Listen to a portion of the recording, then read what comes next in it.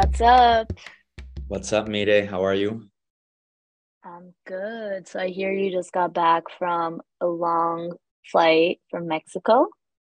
Yes, so I was in one of my best friend's wedding in Oaxaca, which was super, super fun. I saw a lot of Okay, my cool. closest friends, and the food was amazing. So it was a very fun weekend. That's fun. What was like the one highlight from the trip? The one highlight from the trip, I don't know if I can point to one single highlight. I think what probably I enjoyed the most was just listening to Latin music and being able to Oh, I love dance that. some merengue, salsa, reggaeton. I Oh, was really in my zone, so it was a lot of fun. and did they play any música mexicana like Peso Pluma, Natanael, They all the did, kings? they Yay, did, and I nice. know you love música mexicana. I still don't get it. I'm still struggling, and not only am I struggling to get it, but it followed like Juan Luis Guerra, which is like absolutely my vibe. So it was like, Oh my God. I it can just only hit me imagine like your the face. I can only imagine your face. it was painful. It was painful because I was such in the zone, and then all of a sudden they put música mexicana, which I'm not there yet. You need to explain to me what is it about música mexicana that's become I so popular because I I don't mean, get it. I can't explain it. I know that you don't get it, but I will say that the rest of the world gets it. This weekend, Grupo Frontera released their one of their albums, and it debuted number one globally in the US and in the US. So even though you don't get it, the world is getting it, and I The think world gets it. you're gonna have to get used to it, and you're gonna have to I got incorporate it into your playlist so you get more in tune. I guess. I guess. Well, that's crazy in the US as well. I mean, I guess the Mexican market is so big, and the Latins within the US is also so big that they can just drive these global They charts. drive incredible numbers, yeah. And That's Mexico is a big streamer. They're always streaming not only música mexicana, but also if you look like Ed Sheeran top market, probably Mexico City. It's kind of that's crazy. that's insane. That's awesome. That's a good fun fact for everybody to know. But Well, anyways, I think we should get on to our episode. So what are we going to talk about today? let's do it. Should we do risk taking in our day-to-day Yes. lives? Well, I'm excited about this one. It's your favorite episode. It's the favorite of the between the first four that we've done. I think it's super interesting because really there's so much that we can take from our day-to-day lives into investing, and we probably don't realize all these correlations. And I think once we acknowledge them and we link them together, hopefully people are going to feel more and more comfortable investing.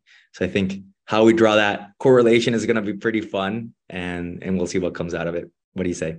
Oh, all right, let's do it. Bora. Vamos. So I think I told you this, but I'm super pumped about this episode because I find risk taking to be fascinating. Not because I consider myself to be much of a risk taker, honestly. I actually feel that I played it safe for most of my life, but because I do think it says a lot about a person. More so when it comes to investing, understanding your risk tolerance has everything to do with how you invest. And there are a lot of parallels that you can pick from your day-to-day life. For example, have you thought about how you measure risk and how that impacts your day to day?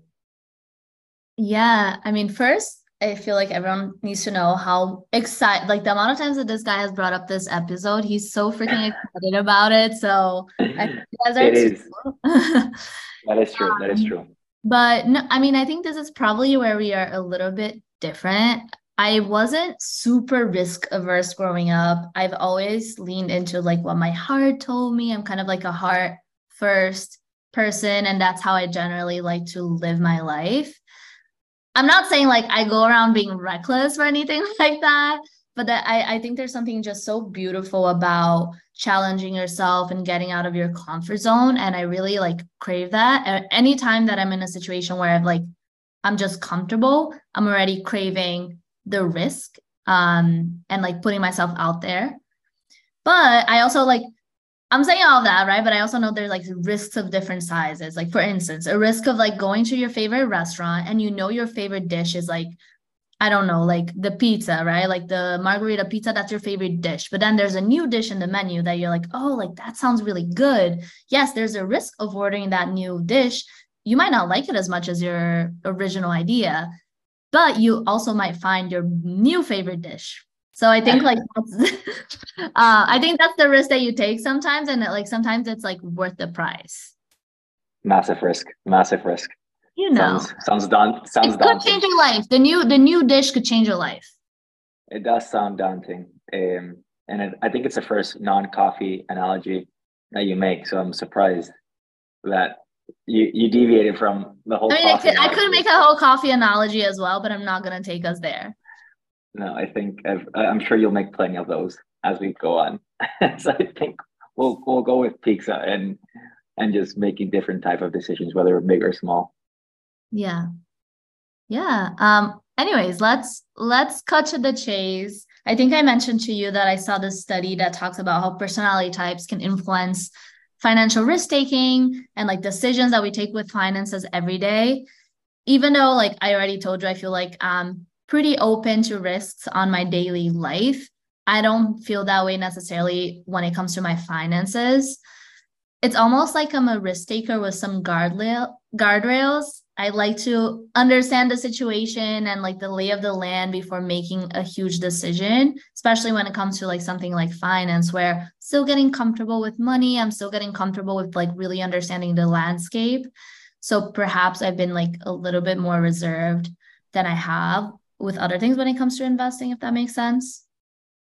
Yeah, no, I think that makes total sense. I would assume a lot of people feel the same way, and it's actually pretty interesting because where my strengths lie is more on the investing front. So I actually take a lot of the lessons that I learn from investing into how I approach my day-to-day life. And what I mean by that, I think I go back to my prior job when I was at JP Morgan. So I was part of this group called Global Investment Opportunities. And it was very unique in that our client base was basically entirely focused on opportunistic or tactical investing. And how would I describe it is, I remember one time I called a client and he basically told me this. He said, like, listen, Fede, don't call me with like cookie cutter ideas. Call me when you have an asymmetric trade, or don't call me at all. And that stuck with me, right? Okay. Like basically, and I think it's important to understand like what's an asymmetric trade. I think an asymmetric trade is whenever your risk reward is skewed to the upside, means that you have more potential upside or more potential to gain than what you have to lose or downside. So you might stand to gain 3x while only losing 1x. And these type of trades, I mean, they're usually expressed. I won't get into details in terms of the products of how to best express these, but kind of that's the concept around asymmetric trades and asymmetric outcomes, which I've really taken into my day-to-day life.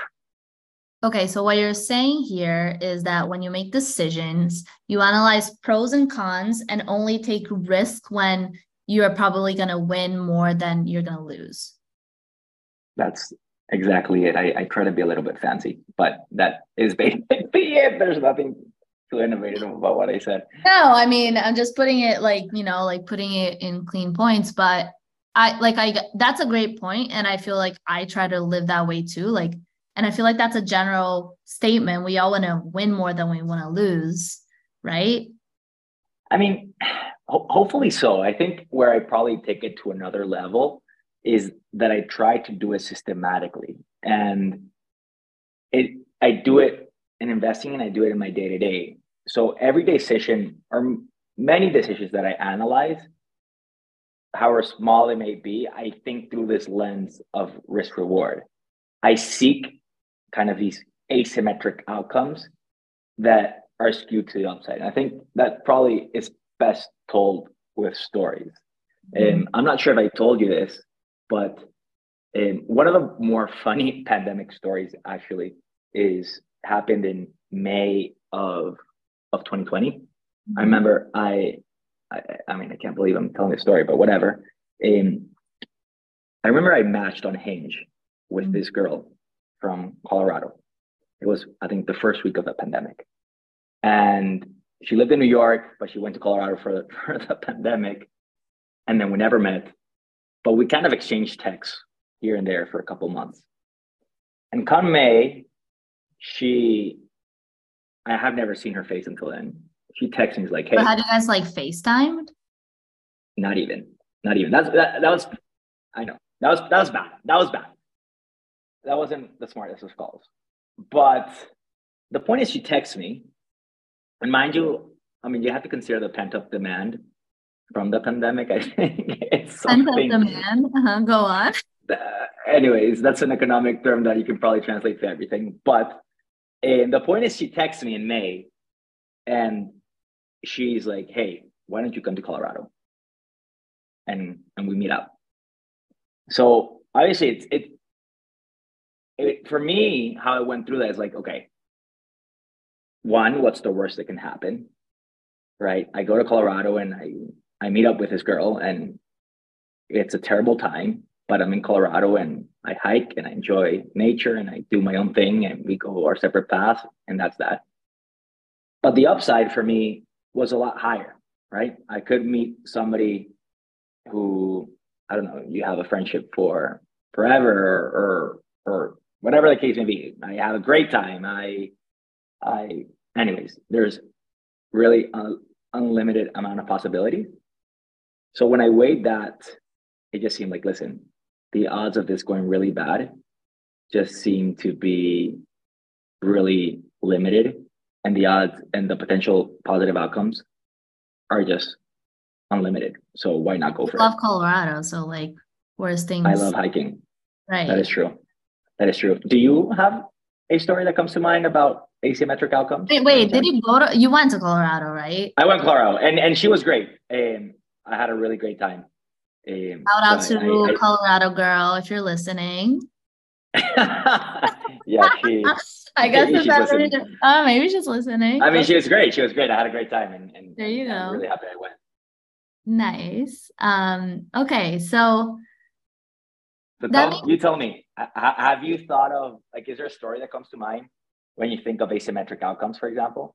I wouldn't use that word. Asymmetric possibilities. I wouldn't use that word. No, whatever. Like I mean, I think a lot of my decisions in life, probably the easiest one is like when I moved to Miami, which is actually to the day 5 years ago. I was driving to Miami from New York, which is insane. I had like a similar situation where I knew Miami was not my favorite city at all. I had visited a few months before moving, and I just didn't love the vibe of the city.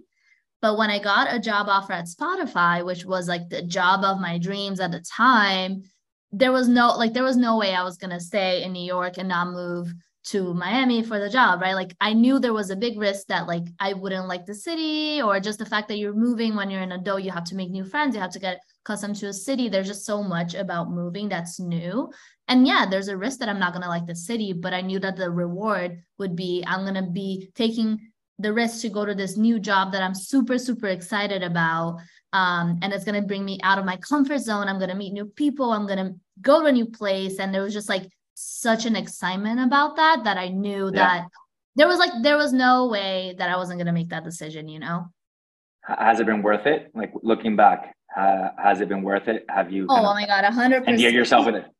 100%. It's insane. I mean, like we always talk about like Miami and like love-hate relationship to the city, but I think that move and that decision has brought me to where I am today and like has allowed me to grow into the woman that I am today. Oh my God. But it's true. It's true.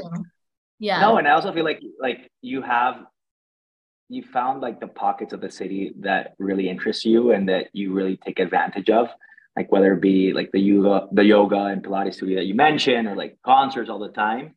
It just seems that this has like, it has pleasantly surprised you, I would think. And I mean, I think like career wise, right? Like it was just like such the right move at the right time, and the amount that I've been able to learn, and even like about Latin music. So anyways, I think it was definitely like the right decision, even though all decisions are right, or at least I believe that. But I think like going back to finance and going back to money, I think I don't think about it as much in that way, because you know, like I have some, hesitation. I have a little bit of a hesitation. So for example, for the first time last year, I sent some money to an investment account for mutual funds, which we're going to talk about hopefully in the next few episodes. And like a lot of people throughout the pandemic, I lost like what, over 20% of my money, right? Well, I mean, maybe not 2020, 2021, which were actually good year for the markets, but last year for sure, you probably lost more than 20%. Okay, last year. So what happened was this year, like I kind of chickened out on sending more money to my investment account just because I've been just like saving up and there's a cushiony feeling about like seeing my savings grow. But you know, like I know that's not necessarily the best approach. So I'm curious on when you think it's worth taking risk on investment. Well, I think after, and we mentioned this in the episode about savings, after solving for a rainy day fund, investing will always be worth it and will always be the right call. I'm not going to lie to you that just because I understand the risk of investing or financial products, that I don't get scared or anxious or nervous when I do. I mean, I remember when the pandemic first hit, that feeling was horrible. And mind you, deep down, I was scared and feeling terrible about what was happening. Like I remembered I received my year-end bonus in February and I had invested it all. And then basically within a couple of weeks, all my year-end bonus was wiped out. Meanwhile, I'm the one that is calling my clients and calming them down and telling them to stay invested. And here I am freaking out about losing in on my own money, right? So it was pretty crazy. But you just had to deal with it, you know? And I think you had to kind of appreciate that risk and know that it's part of investing and it's part of cycles. Well, like, I know you mentioned like being scared. How, like, when you saw that drop in your account, how did that make you feel? Yeah, no, so like I mentioned, it was scary. And I think I even can attribute one of my biggest lessons to investing at the time to my roommate. His name is Chesco. Great guy, great friend. Hey, Chesco. Shout out to you. So I remember the first couple of days, the market was falling, right? So you were losing several percentage points per day. And I was like, I got to the point where I told him, like, fuck this. I don't want to open my investment account. Like, it's all bad news. Everything is red, which is just means that everything is falling. And I remember he told me, Fede, open your account. You have to open your account because you have to know how it feels. It's good for the gut. It builds character. I remember he said that. Character. I know it was actually pretty humbling, but it's very true.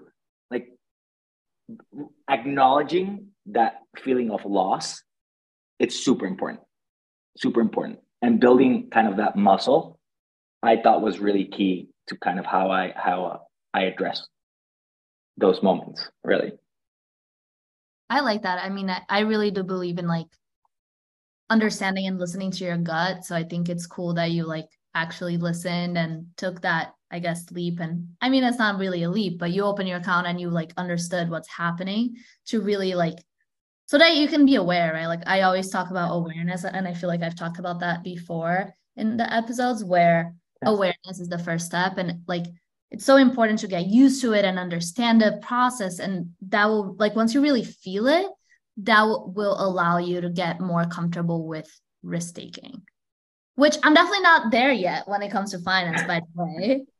We'll get there. Yeah, we'll get there. But like, yeah, like step by step, right? Like, is there a moment in your life that you could correlate to that feeling that you felt when you like saw your bank account going red, red, red? It's almost like, yeah, it's almost like a freaking like punch in your stomach, you know?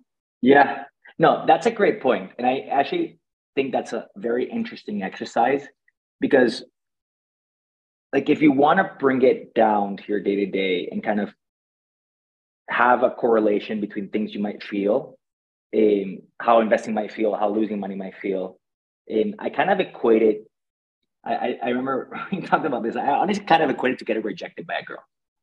And what I mean by that, like say like you're at a bar or I'm at a bar and I go up to a girl and I get rejected. It's one of those things that it stings, it sucks, but getting rejected is part of the process. You keep at it because you know you have to keep trying until you get it right. Like going back to my early point about risk taking, there's literally no trade that is more asymmetric than daring to approach a stranger or sending somebody a text message, right? Because the worst that can happen is you get rejected. Somebody says no. Oh, they says they're not interested. But all the good that can come from it is limitless. And in investing terms, it might sting when the market goes down, but getting through it and staying invested is the only way to eventually get it right and build wealth for the long term. I don't know if that makes, like, I don't know if I explain myself, or is there something that like you can correlate it with or that comes to mind? I think like even you talking, and when you talk about love and rejection, it really makes me think about Brené Brown, and I love her. And you love her. I do love her. You always mention her. She's good. She's really good. She's really good. Really good. I think like when we talk about vulnerability, and we should definitely bring this up again in another episode. He talks a lot about vulnerability, not only, but also especially like about love and falling in love. And I think, I've definitely been in a lot of situations where I like someone and I know that there's a risk, right? Like an example, recently last year, I was kind of seeing this guy who I knew was going to go back to Spain, but I was really into him. And like, actually a lot of my friends were telling me like, don't see him, like you're going to get hurt type thing. But like, I knew that going into it, like I wanted to feel the feeling that I felt when I was with him. So I took that risk. And I think like Brené Brown really talks about like how to love is to be vulnerable, because you don't know 100% that the person is going to love you back, or it's going to like you back, or it's going to want to stay in touch. Yeah. Even it's going to go move to Spain and never talk to you again. Right. But it's like the risk that you take in order to feel that feeling and that potential reward and joy that comes with like falling in love or like liking someone, and like the butterflies. So I don't know. The butterflies. Whatever, the butterflies. Anyways, just let's bring it back together. How do you feel like that connects? Like how can we apply this to my own investment practices? Yeah, no, I mean, you mentioned something super interesting, maybe that it's like all these feelings and like the vulnerability. And when it comes to applying to investment practices, how I would probably kind of bring it all together is I read this book once. It's called The Guide to a Good Life, and it's about Stoicism. And a technique that Stoics use often is negative visualization. I mean, I read this book years ago, and I'm probably going to butcher the explanation, but it's basically just thinking through and visualizing kind of bad outcomes. And actually, I've done that a bit more lately, and this is going to sound super dark, but I actually visualize. So my grandma just turned 89, and she's getting up there in age and in fragility. And I've actually visualized her dying. And in the moment, yeah, it's got really dark. I mean, I'm killing my grandma, and she's still alive, and I love her to death. No, but actually, the part I'm trying to get to is I would sometimes visualize her dying. And in the moment, like, it feels really sad and it hurts, but I do it and it kind of familiarizes myself with that feeling. I mean, she's still alive and hopefully she lives for many years more. But my theory is that it might prepare me for that eventuality, so that when it does happen, it's going to feel equally as sad and it's going to hurt, but at least I'm familiar with that feeling. And that negative visualization, I think, is what you can take away from your day-to-day and into your investment practices. And what I mean by that is, if you feel vulnerable and you saw that guy and were aware that maybe you get your heart broken or whatever, but that it's something that's necessary for you to live life and eventually find that outcome that you like, that you want, you're comfortable with that risk. Same is with investing. If you invest knowing that you will lose money at some point, but in the long run is what you need to do, that's what you will do, and you will be comfortable doing, and you will be able to better manage it when that time comes. I saw this chart, which I thought was fantastic. And it said that from 1928 to 2021, 63% of the years, there was the drawdown, so the market fell 10% or more. Think about that, 63% of the years, which means that we always obviously feel bad, and it's crazy, and we want to sell, and we don't want to invest because the market fell, or that we think the market's going to fall. But the reality is that it's part of investing. And if you acknowledge that fact and still invest, I can guarantee that in the long run, you're going to be better off. Because the reality is that we have felt that stomach punch. We have felt that kind of emptiness of losing money elsewhere in life. So we're probably more prepared to invest than people think. At least that's my theory. That spiel drops the mic. Drops. I know that was big. That was big. And sorry, Grandma. Sorry, Grandma. One sorry, Grandma, but that was big.